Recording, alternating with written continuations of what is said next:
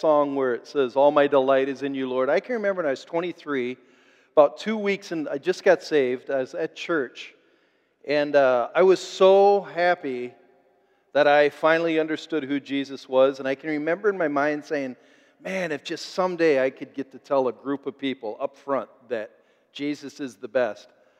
But I don't know if I'll ever get that chance. And I was thinking about it. That's what I'm going to talk about today. The greatest person who ever lived.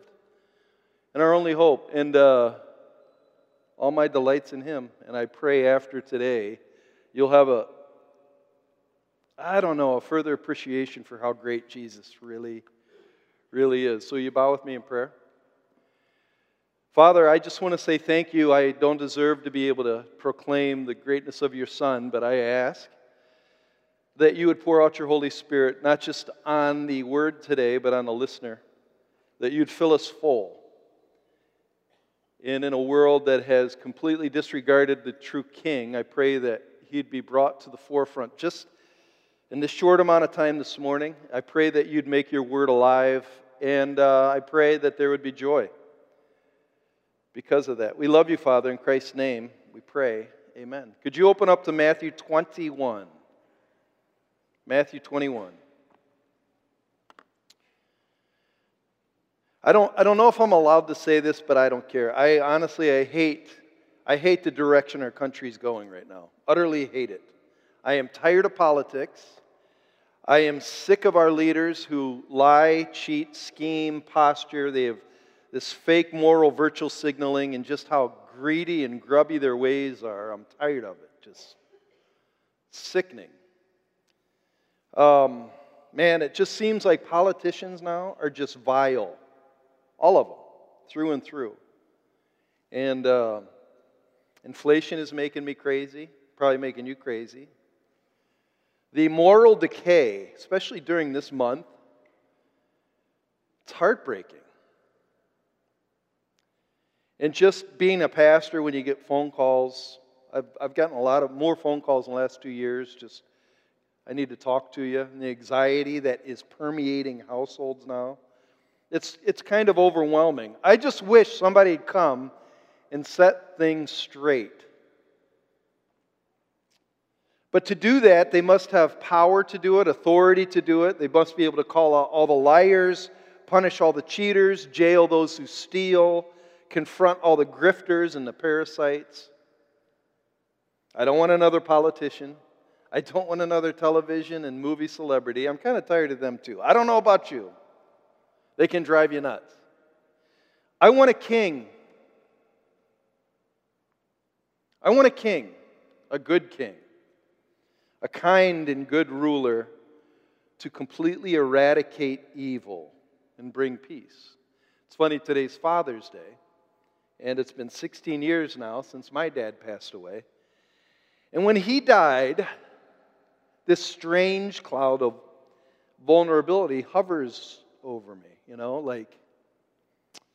When he was alive, I had somebody I could talk to. Somebody above me, somebody when I had problems or needed advice, I could talk to him, but now I don't have him.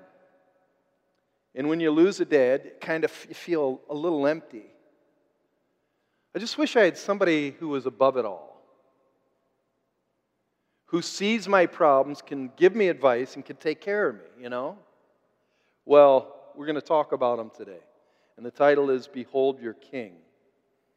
And I'm going to make an argument for him. In a sense, a pastor's a herald. So what a herald is, it's kind of like a guy sent by the king to go tell everybody about the king and his coming. And so I'm kind of in the role of herald today. I'm also in the role of, I'm going to be his chief witness, his lawyer, to kind of argue his case for you.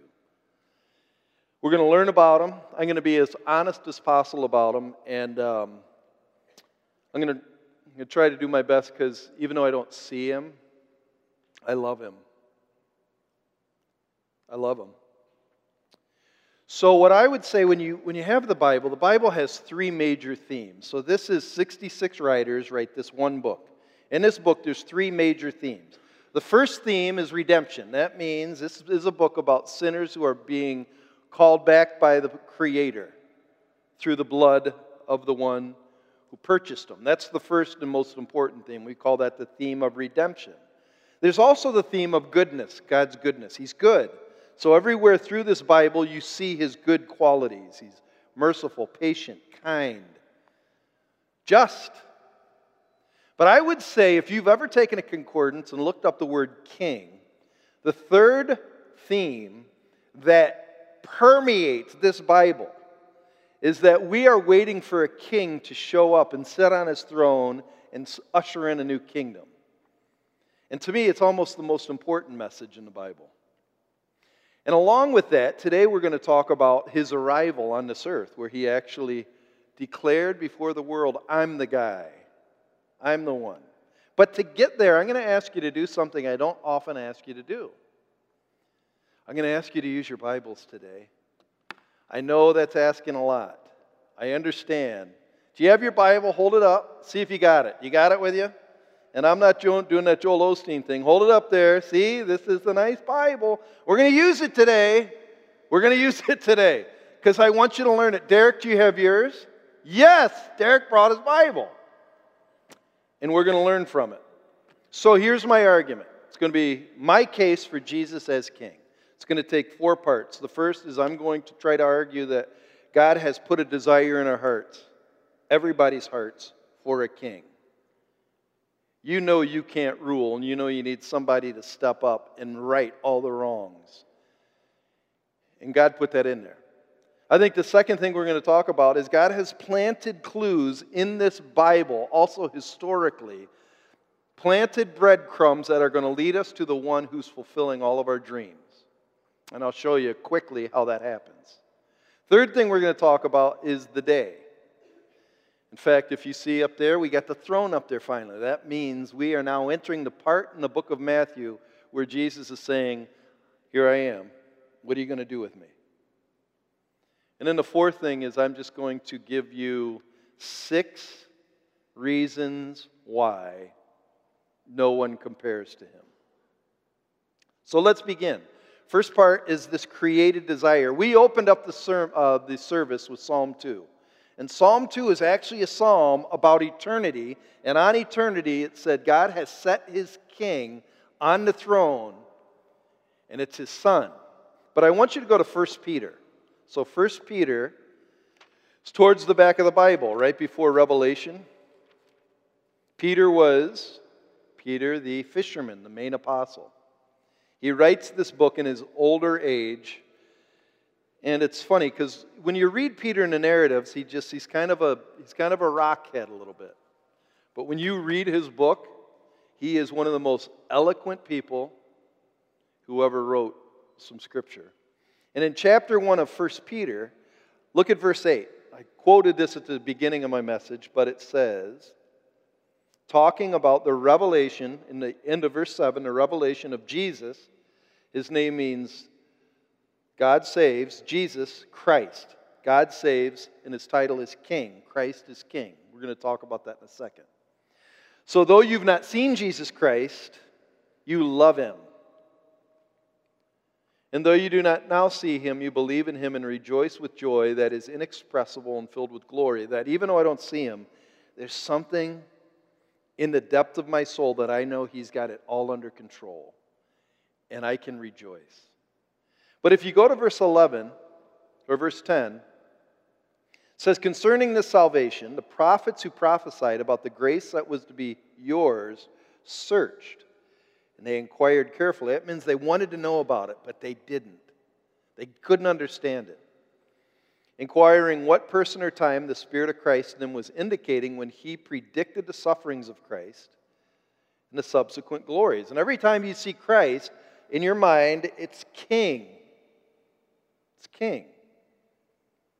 So they're looking, these Old Testament prophets they want to know what they're writing. They don't even know what they're writing, but they're searching for what they're writing, but they know it was meant for you. And in verse 12, it was revealed to them that they were serving not themselves, but you and the things that have now been announced to you through those who preach the good news to you by the Holy Spirit sent from heaven, things which angels even long to look. Even angels don't get this. And then if you go to 1 verses 19 and 20, this is where it gets interesting. Talks again about the Christ. Verse 19, but with the precious blood of the King, of the Christ, like that of a lamb without blemish or spot, he was foreknown before the foundation of the world. So, Jesus' death and Jesus' kingship, his throne, was appointed in eternity. That's why we long for him. God, before he even tossed the globe into existence, said, I have installed my king on Zion. In eternity he did that. It's always meant to be. Second thing I want you to notice, you don't have to go to this, but even in Moses' writings, so the first 5 books of the Bible, Genesis, Exodus, Leviticus, Numbers, Deuteronomy, they were all written by Moses. Moses wrote them all. Deuteronomy, which is the last book he wrote, means the second giving of the law. So he's basically going to reiterate everything he said in the first 4 books. In Deuteronomy, chapter 17, he says, later on, you guys are going to want a king. You're going to want a king. And when you have a king, make sure he's righteous and good. But 450 years before the king came, Moses said, you're going to want a king. And then later on, he says that king is going to be the Savior of the world in Deuteronomy 32. So it's always been predicted, and God has always been ready and willing to have his king be put on the throne. So my argument is, it's in your heart right now. You want somebody to rule. The reason why you're sick of politics is because you know it should be better than this. The reason why you're always hungering for somebody to come in and make things right is because you know they're going to be made right. And it's in Jesus. And that's where we come to the next part, which I'm going to call the planted clues. And I'm going to show you 3 ways he plants the clues. The first way is really interesting. Who did I say wrote the first 5 books? Moses. And the first 5 books are known as the law. So Moses wrote the law.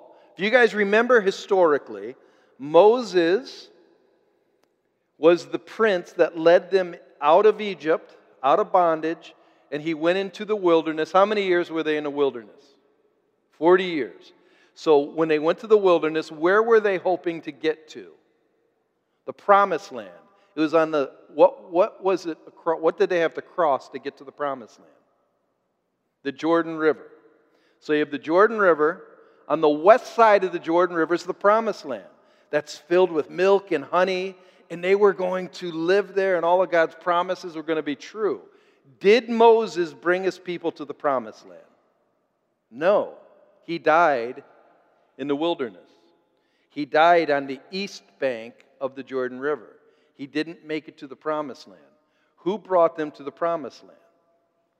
Joshua. Whose name is exactly like Joshua's? So here's the deal. Joshua in the Hebrew means God saves. It's the same exact name as Jesus. Listen to what one writer says. Jesus is derived from the Greek version of the name Joshua. That's the Hebrew version. The New Testament books were first published in Greek, and Messiah's Hebrew name was translated to form the Greek name Iesous, Eusus. Further translation of the New Testament in the Latin resulted in the Latin name Iesus, Iesus. When the letter J was introduced into the English language, the I in Iesus changed to forming the name Jesus.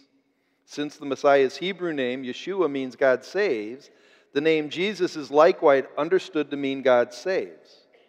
So what this is called a typology. That means God uses metaphors to shadow in the Old Testament what is going to be real in the New Testament.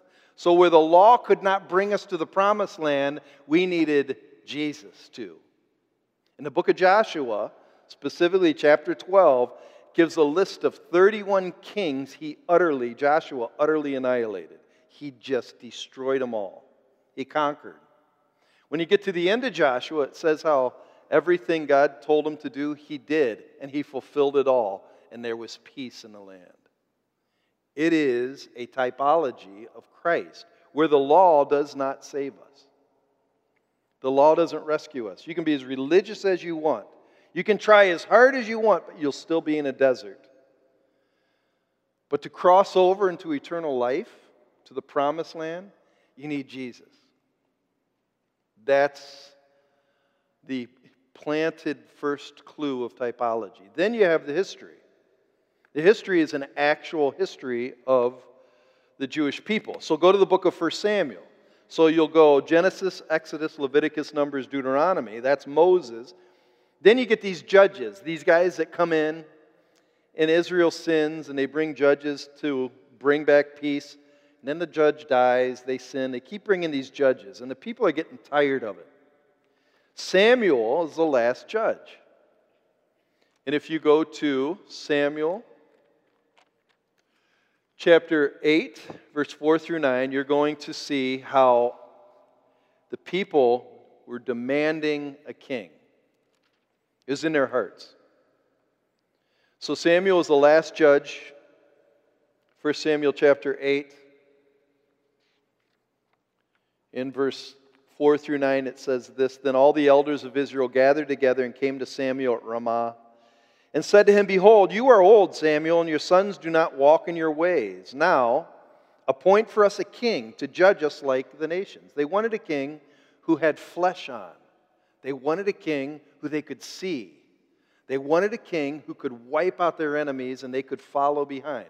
So the people wanted a real person. That's what they wanted. Samuel gets mad at this. So if you read verse 6, but the thing displeased Samuel when they said, Give us a king to judge us. Samuel prayed to the Lord, and the Lord said to Samuel, Obey the voice of the people in all that they say to you, for they have not rejected you, but they have rejected me from being king over them. According to all the deeds that they have done from the day I brought them up out of Egypt, even to this day, forsaking me and serving other gods, so that they are also doing to you. Now then, obey their voice, only you shall solemnly warn them and show them the ways of the king. So they wanted a king. So the first king, you can find it in 1 Samuel 9, verse 17, this guy Saul. Saul was taller than everybody. Saul was good looking, and Saul was strong. But Saul was also proud. He was man's king. Actually, Saul would probably be, if you want to typecast a guy for Aragorn on Lord of the Rings, the king, it'd probably be Saul. I mean, that guy is good looking, strong. But this was man's king. He's full of pride and he sinned. So God said, you know what? I'm going to install my king. So God had a king waiting in the wings. So if you go to 1 Samuel 16, this is where we get the word Christ. You'll understand what I mean. So 1 Samuel 16, God was mad at Saul. And so the Lord said to Samuel in verse 1, How long will you grieve over Saul, since I've rejected him from being king over Israel? Fill your horn with oil. So he took a horn, filled it with oil. Fill your horn with oil and go. I will send you to this guy Jesse from the city of Bethlehem. You might have heard that city of Bethlehem. I don't know, it rings some story we believe. I don't know what it is. Jesse of Bethlehem, for I have provided for myself a king among his sons. So Jesse had all these sons, and his youngest son was named David, was his youngest son.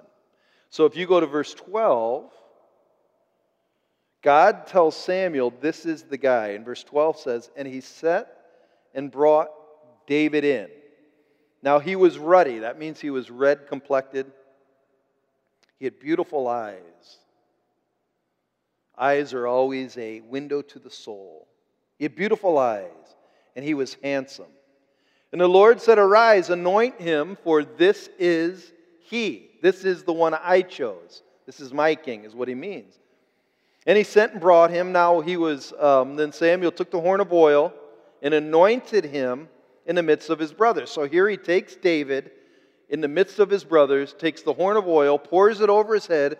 The oil flows, and that's where we get the word anointed. He's anointed. It's where we get the word Christ. Christ is the Greek word for the word anointed. And watch what happens when he's anointed. And it says, and the Spirit of the Lord rushed upon David from that day forward. So David also had the Spirit's anointing. So in the Old Testament, when the Spirit came upon people, it gave them ability to be king and also priest. Now the Holy Spirit, when you believe, lives inside of you. So you receive the anointing on the inside. You're a little Christ. Christian. So he's God's king, and he was a good king, and he loved God. It says he's a man after God's own heart. He fought wars, brought peace to Israel. He's the guy that slayed Goliath. He also wrote a ton of songs, which we call the Psalms. And he was so good that God told David, you know what, because you honor me, I'm going to give you a promise. And this is called the Davidic covenant, or a promise between God, David, and I would dare say the world. Listen to what he says. This is 1 Samuel 7. This is what the Lord Almighty says. I took you from the pasture, that means he was a little shepherd boy, from tending the flock, and I appointed you ruler over my people Israel. I have been with you wherever you have gone. When your days are over and you rest with your ancestors, I will raise up your offspring to succeed you, your own flesh and blood, and I will establish his kingdom. So he says, I'm going to raise up from your loins, from your lineage, a king. And he's going to be pretty strong. He's going to establish the kingdom. He's the one who will build a house for my name, and I will establish the throne of his kingdom for a couple of years. Oh, it says forever. I read it wrong. Forever. That's a long, Jackie, is that a long time? That's like a long time. So he's going to set up the throne for the rest of days. So this is history. And then what happened? David died, and kings started succeeding him, but they were bad. Like there was one guy named Manasseh. If you ever read the story of Manasseh, he would take his kids and sacrifice them, where they'd put them over Moloch, where the arms of bronze, there'd be a fire heated, and the arms would be burning on fire, and he'd take his little babies and sacrifice his babies on Moloch. That's one of David's sons. His sons weren't that good. And so that's when prophecy came in, because when his sons started rebelling, Israel was thrown into slavery, and people are like, well, let's give up hope. God gave us a promise. He's not going to follow through. So they started prophesying. The first one was Isaiah, and he said, don't worry, a king will take over. He's going to come. God's servant is going to come. Then you have Jeremiah. So Jeremiah is in slavery. God told Jeremiah, the king is going to come, and he is going to be David's son. Don't worry, God's promises won't fail. You might think things stink right now.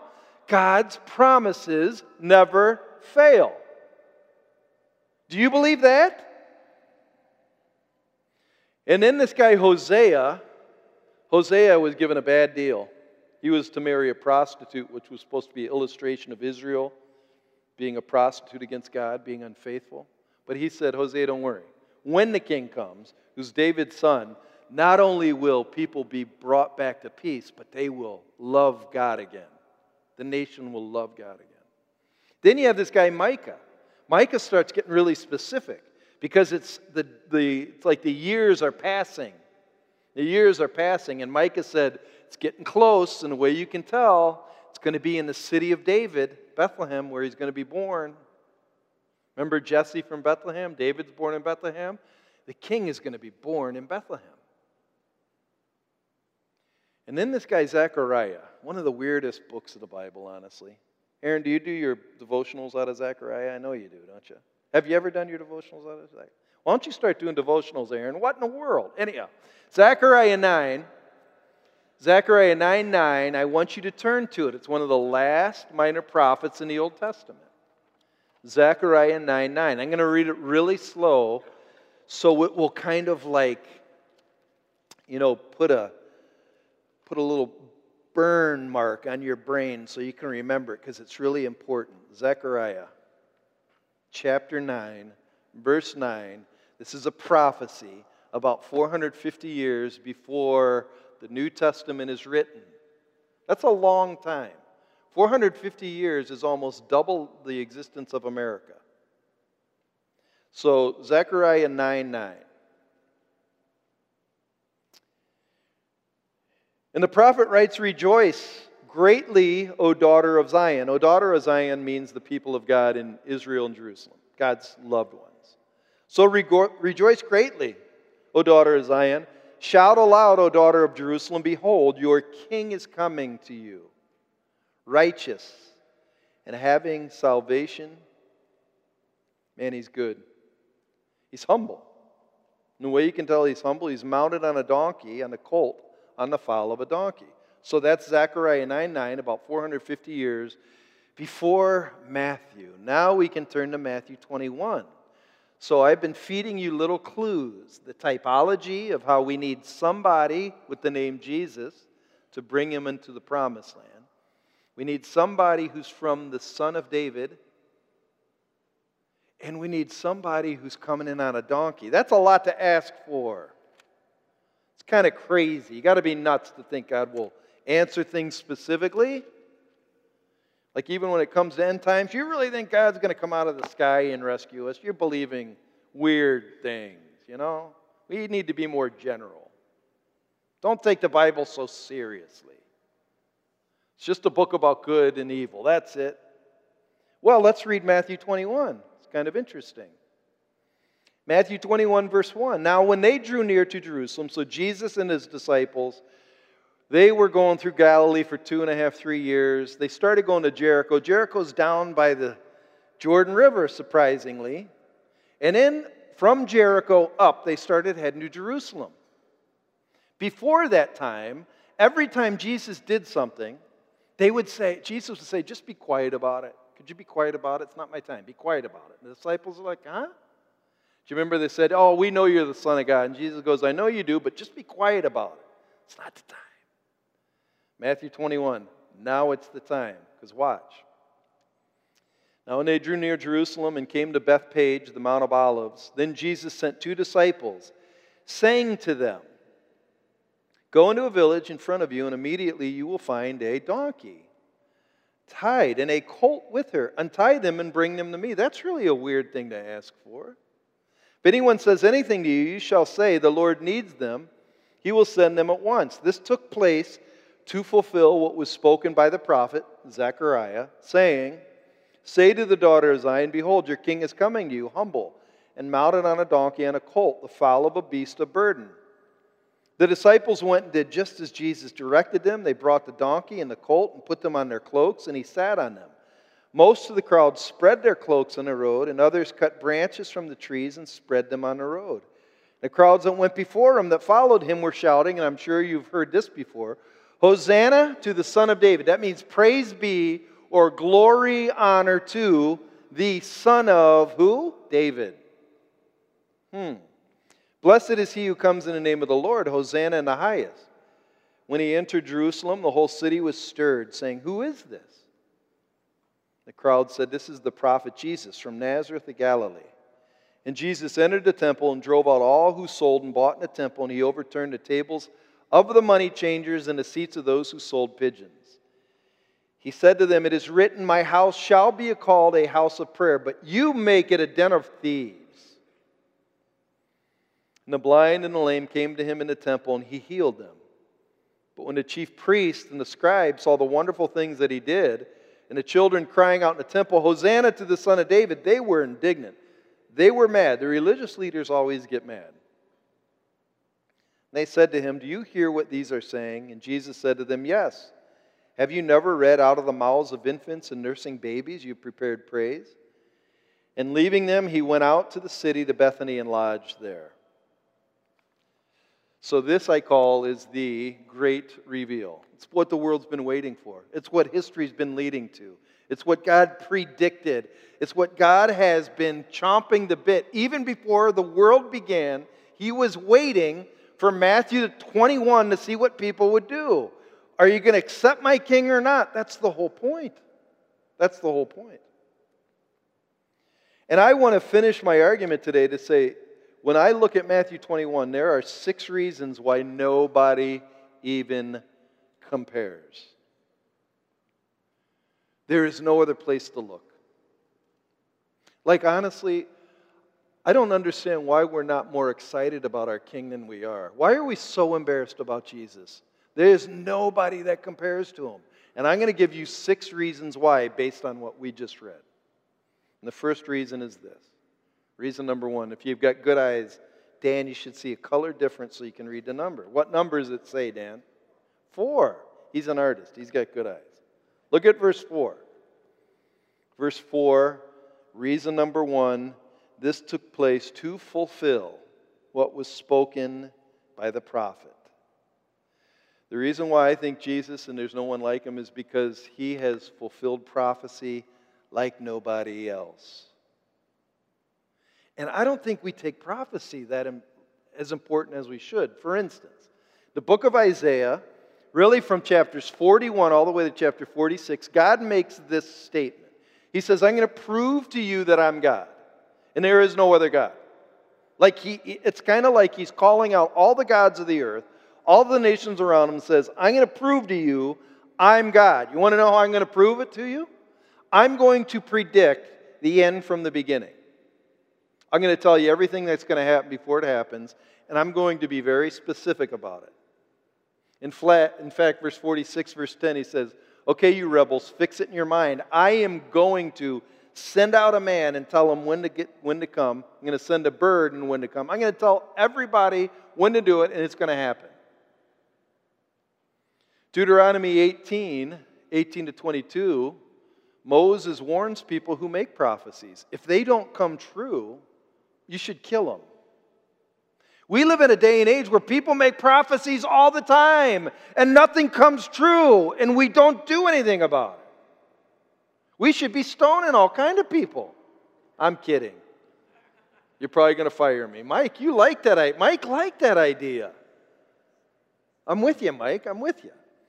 But if somebody makes a prediction, it should come true. But we're like, yeah. When God makes a prediction, you know, my son is going to be from the lineage of David. Psalm 110, the Lord said to my Lord, sit at my right hand. He's going to be born in the city of Bethlehem. He is going to ride on a donkey when he is going to make himself known. It's kind of specific. Jesus fulfilled it. Second reason why I think he's the best. Dan, what number is that? Dan, you're letting me down. 9. Look at number 9. And the crowd that went before him and that followed him were shouting, Hosanna to the Son of David. Jesus has the perfect pedigree. That's why we have genealogies in the book of Luke and the book of Matthew that tell you where Jesus came from, so we know he has blue blood. People that come in our day and age, you can't follow the lineage anymore, specifically the Jewish tribes. They've been lost. Since really AD 70, when Nero came in and destroyed Jerusalem, the lineages have been all messed up and lost. But when Jesus came, they knew who his dad was and who his dad's dad was and whose dad's dad was. And it says Jesus is from the house of Jesse, the son of David. So when the book of Romans was written, Paul said in chapter 1, Romans is to me basically, you want to know what Christianity is all about, learn the book of Romans. But chapter 1 is the introduction, and he says, I'm going to talk to you about Jesus, who is the Son of God, but he is also the Son of David. Third reason why I think Jesus needs to be listened to, what number is that? Brady, what number? See, Brady's got better eyes than you, Dan. 10. So 10, and when he entered Jerusalem, the whole city this is a really interesting thing. I want you to follow me. It says the whole city was stirred. I want you to go to Luke 19. Luke is 2 books to the right, chapter 19. 19 is right after chapter 18. See, I told you it's hard reading the Bible. It's tough. Luke 19, and I want you to look at verse 37 to 42. So this is the exact same account we read in Matthew, but it gives a little more detail. And it says something to me that's stunning. Verse 37. As he was drawing near, already on the way down the Mount of Olives, the whole multitude of his disciples began to rejoice and praise God with a loud voice for the mighty works they'd seen, saying, "Blessed is the King who comes in the name of the Lord, peace in heaven and glory in the highest." Some of the Pharisees in the crowd said to him, "Teacher, rebuke your disciples." And he answered, "I tell you, if these were silent," meaning if my disciples were not rejoicing on this day, the stones would have to cry out. Why? Because of 41 and 42.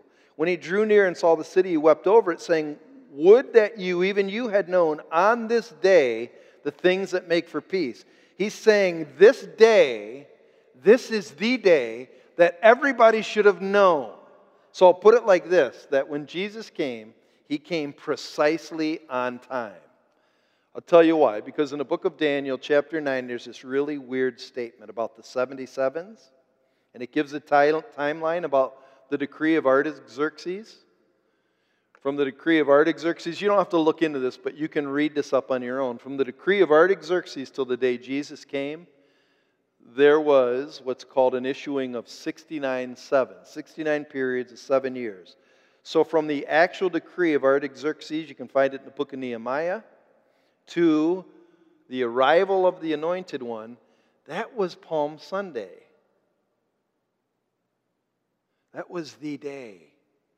And Jesus is weeping over Jerusalem because they weren't ready. It's sort of like, remember when Jesus was born in Bethlehem?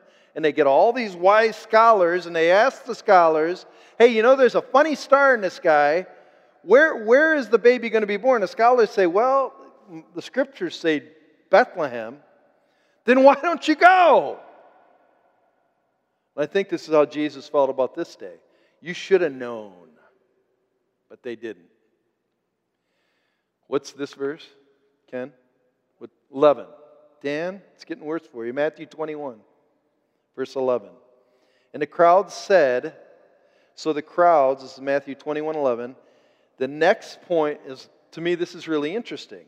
And the crowd said, and by crowds at this time, you have to understand, it's the feast of the Passover.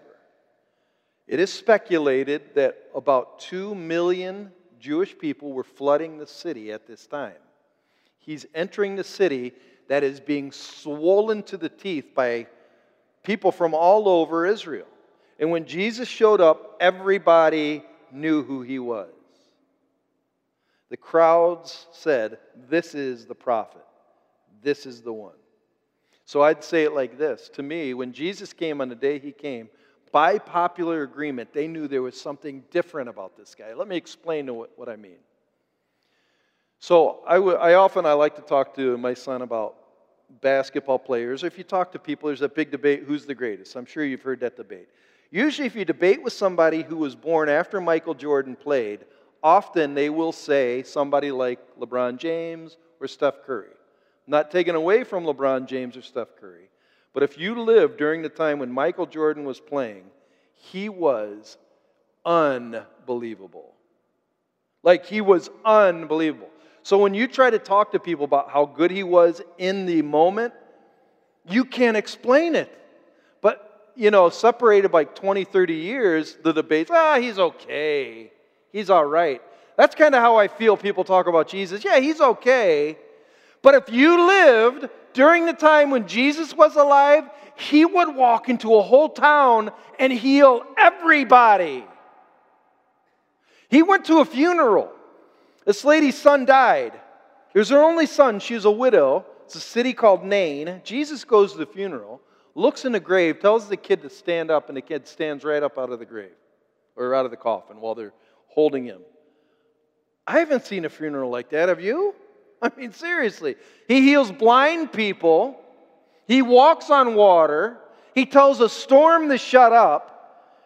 This guy could take 5 loaves and feed 15,000 people. And now, 2,000 years later, we yawn and go, I guess he's all right, but there's other good people too. He's a good teacher. The people who lived at that time knew this guy was something else. There's no one like him. In fact, if you read in 1 Corinthians 15, it talks about his resurrection. And Paul said, Peter saw him raised from the dead. James saw him raised from the dead. And do you know 500 people who are at this time still alive also saw him raised from the dead? 500 people still alive could testify that this man rose from the dead. And now, 2,000 years later, we go, I don't know. No big deal. No big deal. He's amazing. Next verse, this is a tough one, 12, verse 12. Jesus entered the temple, drove out all who sold and bought in the temple, and he overturned the tables of the money changers and the seats of those who sold pigeons. And he said, it's written, my home shall be called a house of prayer. So you got to realize he's in the temple, and you have all of these money changers who are trying to make money, and he's so mad, he goes in there, he takes a cord, makes a whip, and starts whipping people out of there and overturning the money tables, and nobody can stop him. He's got profound authority. Like there's a verse in the Bible, Jesus is in a garden, and the guards are going to take him, and they say, are you Jesus? And he said, I am him. And the guards fall back on their butts right when he says, I am. When Jesus spoke, man, he had authority. It'd be like me going into Vatican City to go see the Pope, and I just start tearing it up. They're not stopping me. This is my, like, well, who do you think you are? I like what somebody said. When Jesus made whips, do you think he was bluffing? I don't think he's bluffing, and everybody knew it. Nobody faced him. There's one of my favorite movies is called Ben-Hur. It's with Charlton Heston. Charlton Heston, who sometimes is Moses, he could play all kind of roles. He was Ben-Hur, this slave who was being escorted by the Roman guards through Jerusalem and then through Nazareth. And they're in this city of Nazareth, and there's a carpenter. You can see his silhouette. You never see his face. But Ben-Hur is thirsty. He goes to the well in Nazareth, gets some water, and the Roman guard knocks it out of his hand. This big Roman guard with a shield on and a helmet and sword. And poor old Ben-Hur is in the dirt, and all of a sudden you see this guy come out. All you see is hands, and he lifts up Ben-Hur and goes into the well and gets some water and starts feeding him. The Roman soldier says, get off of that man and don't give him water, or I'll take care of you. And the guy who's helping Ben-Hur stands up, and the Roman guard just is like, but the movie, the guy was Jesus. And it shows how when he wanted to exercise authority, nobody could say anything about him. Jesus was tough. That's why it says in Psalm 69:9, the zeal of my house will accomplish this. There's one more reason why I think he's the best, and it's found in verse 14. And the blind and the lame came to him in the temple, and he healed them. And even the kids cried out. And those serious religious rulers wanted him to shut up the kids. And he said, no, I'm not going to shut up the kids. Because on kids is where I want my praise. Think about Jesus like no other leader I've ever seen. Like no other politician that lives today. Is he liked the small people. He has what I would call passionate mercy on people that are broken, sinful failures. He loves them. He heals the blind. He takes the lame man's knee that is twisted and he puts it right. He doesn't have to do that. He's an important king. What president would do that in our country? You think our president would do that? You think any senator would take his time out for people on the side of the street who are just broken? No, they're too important. But the King of the universe, he saved me, a fool. He still wants to listen to me on a Tuesday afternoon when I feel like a failure. He has more mercy than any king could ever have. He died.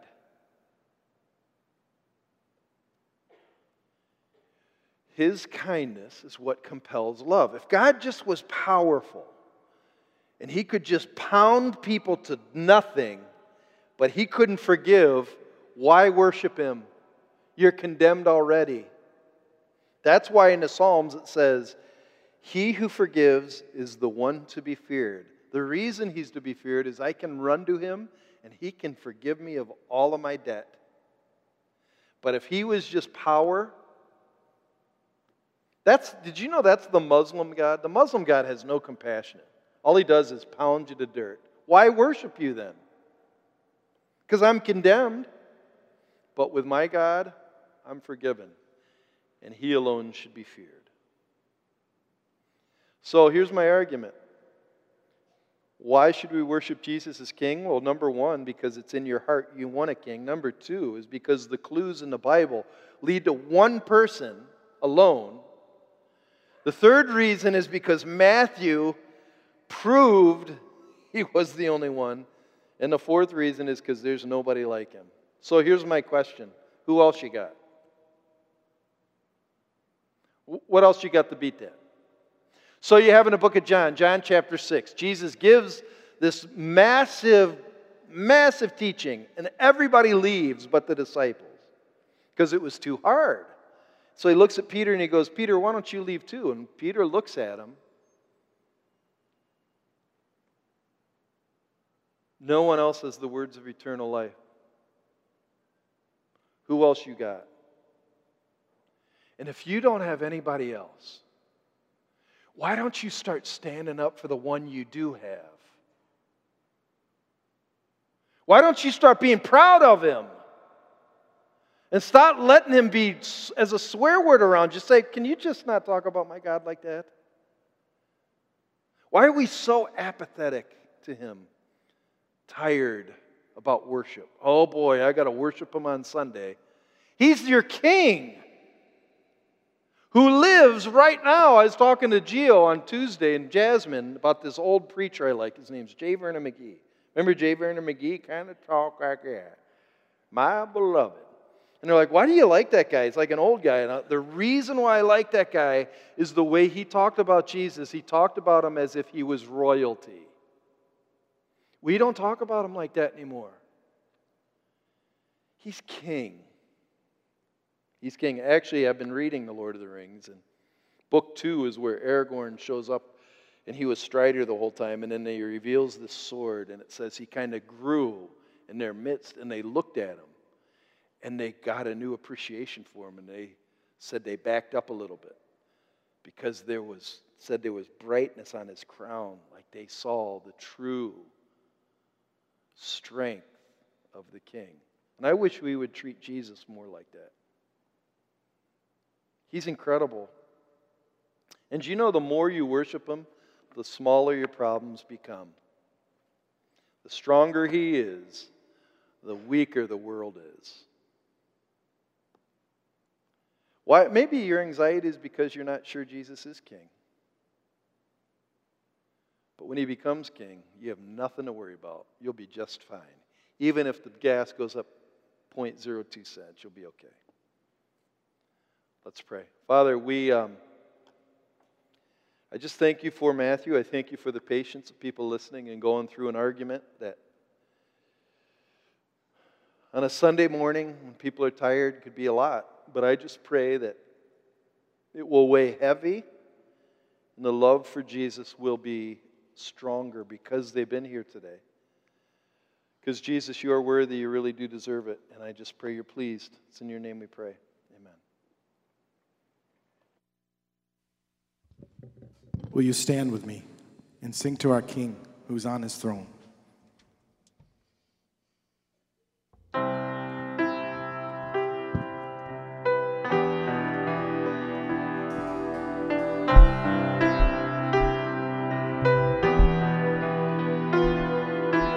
Who has held the oceans in His hand? Who has numbered foot every grain of sand. Kings and nations tremble at his voice.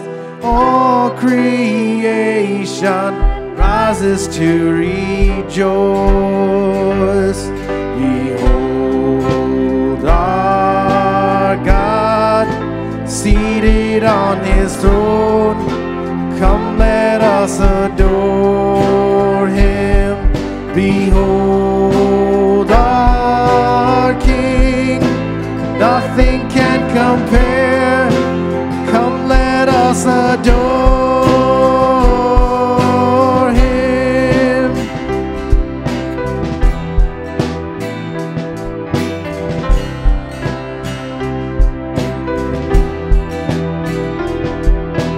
Who has given counsel to the Lord?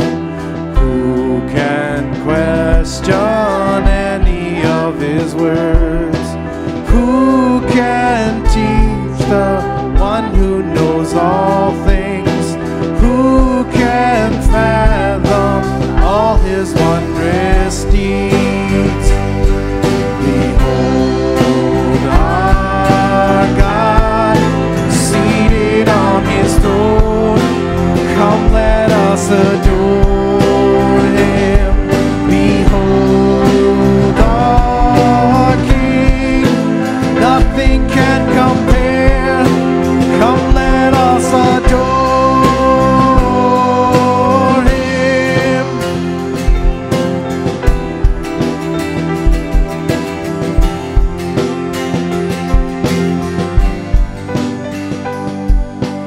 Who has felt the nails upon his hands, bearing all the guilt of sinful man? God eternal, humble to the grave, Jesus Savior, risen now to reign. Behold our God, seated on his throne. Come, let us adore him. Behold our King, nothing can compare. Come, let us adore him. You will reign forever. You will reign forever. You will reign forever. You will reign forever. You will reign forever. You will reign forever. Oh, you will reign forever. You will reign forever. Behold our God, seated on his throne. Come, let us adore him. Behold our King, nothing can compare. Come, let us adore. Behold our God, seated on his throne. Come, let us adore him. Behold our King, nothing can compare. Come, let us adore him. Amen. Continue to worship him today and forever. It starts now and it goes on forever. I hope you're encouraged today. You may go in peace.